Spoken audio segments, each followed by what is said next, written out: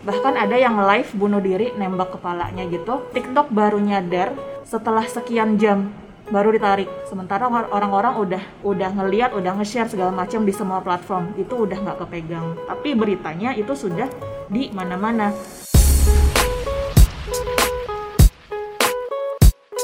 Selamat datang di Dialog in Dialog, tempat kita membahas tren terbaru komunikasi dan public relations. Ngobrol bareng Comms Expert serta industry leaders. Dialog in Dialog adalah podcast dari Dialog Communications. Oke, untuk artikel yang hari ini kita punya satu artikel dari Campaign Asia yang lagi-lagi tidak bosan-bosannya menceritakan soal update per TikTokan, tapi ini di ranahnya global gitu. Nah, kalau teman-teman tahu dari 4 bulan ke belakang gitu, TikTok yang awalnya digadang-gadang jadi aplikasi medsos terbesar gitu, dengan diikuti dengan dia dapat funding, terus dia mengakuisisi salah satu perusahaan streaming internasional juga.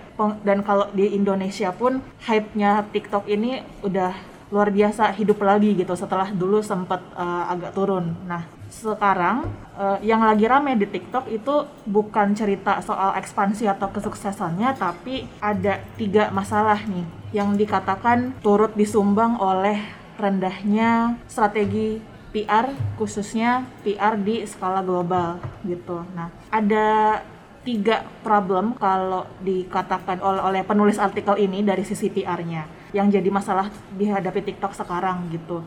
Pertama adalah mereka kurang melakukan riset terhadap pangsa-pangsa pasarnya yang ada di luar region China.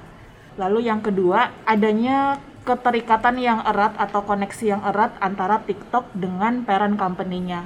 Ternyata ada masalah juga di sini yang harusnya PR itu punya andil untuk memberikan antisipasi di awal gitu. Nah, terus yang ketiga, ini ada dikatakan TikTok itu kurang menunjukkan wajah perusahaan itu sejak awal. Jadi orang-orang itu nggak tahu sebetulnya TikTok itu bosnya siapa sih. Ada 2 wajah soalnya yang selalu muncul. Bapak yang di atas ini Bapak Zhang, ini sebenarnya founder. Tapi yang di bawah ini si Mayer, dia itu CEO-nya TikTok gitu. Nah, masalah problemnya di mana nanti satu-satu kita bahas. Yang pertama dulu adalah TikTok itu gak melakukan riset mendalam soal audiens mereka gitu. Nah, dikatakan bahwa yang paling menonjol isunya tuh sekarang adalah viralnya video-video anjuran untuk melakukan self-harm yang ujung-ujungnya ada yang meninggal. Di Inggris ada, di Amerika ada gitu. Bahkan ada yang live bunuh diri nembak kepalanya gitu. TikTok baru nyadar setelah sekian jam baru ditarik. Sementara orang-orang udah ngeliat, udah nge-share segala macam di semua platform. Itu udah nggak kepegang. Tapi beritanya itu sudah di mana-mana. Bahkan ada cerita juga, ini yang paling baru sebelah itu dari Inggris. Ada challenge minum obat anti alergi gitu, kuat-kuatan. Padahal ternyata semakin banyak itu bisa bikin jantung tuh berhenti gitu. Pengikutnya banyak, dan TikTok itu karena dia itu terjadi di negara-negara itu kayak terpencar gitu, mereka nggak melakukan antisipasi gitu. Jadi PR-nya itu sepertinya nggak melakukan monitoring mendalam lah, ibaratnya kalau ada di Amerika kayak apa, di Inggris kayak apa, di Indonesia kayak apa. Itu jadi semua tuh harus nunggu perintah di China-nya dulu. Artikel ini mengkritisi bahwa meskipun TikTok itu dari Cina, yang mana dia adalah perusahaan media yang kemudian secara politis mungkin diatur oleh negara juga lah tata caranya, cuman lo nggak bisa kayak gitu ketika udah memutuskan untuk ekspansi. Harus benar-benar dipisahin gitu PR-nya antara PR di negara asal sama PR di negara masing-masing. Itu masalah pertama. Lalu masalah kedua adalah nggak ada clear line antara parent company sama TikTok-nya. Masalahnya di mana? Ini mungkin lebih ke politis ya. Jadi sekarang ini TikTok itu sangat dituduh sebagai aplikasi sosial media yang mungkin bisa mencuri data privacy anak-anak, foto segala macam gitu kan. Nah, Amerika kan sangat sensitif ya sama isu-isu privacy kayak gini, dan TikTok tuh diserang terus karena di Amerika tuh lumayan banyak anak-anak yang menggunakan gitu, dan Presiden Trump itu pengen pemilik license TikTok Amerika itu untuk udah lu jual aja, nggak usah ada lagi TikTok di Amerika kayak gitu. Nah, Nah kalau di sini masalahnya adalah yang bermasalah itu TikToknya, tapi yang dikait-kaitkan itu sampai ke ByteDance-nya juga. Padahal ByteDance ini tuh benar-benar beda urusan sama TikTok dari segi bisnis gitu. Nah, karena tidak ada PR yang terpisah antara parent company dan TikTok, jadi lagi-lagi kalau TikToknya jelek, se-ByteDance itu juga kena gitu.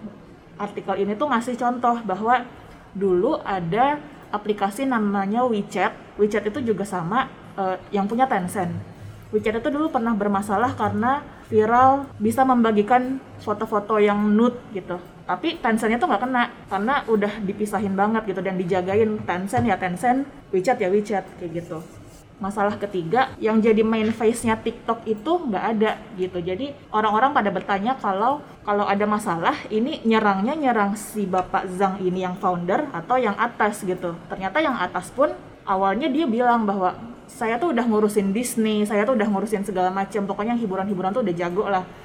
Ternyata keselepet masalah si Trump nyuruh TikTok pergi, dia resign, hilang, nggak ada beritanya sama sekali. Terus si Zhang kan kelimpungan nih, wah gue salah pilih orang apa gimana, berita soal dia barulah muncul ketika yang atas ini resign, baru dia tuh muncul ke permukaan ngasih tahu bahwa emang ada masalah di sini, terus masalahnya tuh berusaha dia urusin satu-satu, tapi dia pun kayak masih berusaha untuk membagi diri antara dia yang punya ByteDance juga, antara dia yang harus ngurusin TikTok juga gitu. Jadi banyak lah PR-nya. Terus dikasih tahu ini ada lain yang lumayan oke sama praktisi PR yang diwawancara ini, dia bilang bahwa begitu kamu memutuskan untuk going global atau going big, CEO itu harus udah siap 24 jam sehari buat diinterview dan harus muncul terus. Jadi benar-benar udah dipisahin sih. Kalau emang mau CEO ya CEO, kalau mau founder ya udah founder nongol. Jadi orang nggak kebingungan untuk minta klarifikasi atau menarget, intinya itu. Kira-kira ini sih tadi 3 problem PR-nya. Terus aku berusaha melihat, ini kan kejadiannya di luar ya, walaupun ada sedikit-sedikit yang terjadi di Indonesia. Kira-kira kalau di Indonesia itu case-nya seperti apa? Yang mungkin dekat dengan kita adalah ini, case tadinya Oyo Indonesia. Dengan didorong oleh anonim Instagram Oyo bikin rugi, itu luar biasa tuh ceritanya, langsung jatuh gitu. Dan apa yang bisa dipetik di sini dari 3 problemnya si TikTok tadi, pertama mungkin yang bisa kita lihat adalah satu, Oyo ini kurang memprioritaskan perannya ORM gitu. Mereka diserang oleh akun Instagram anonim, tapi nggak ada yang menandingi di ranah yang sama gitu.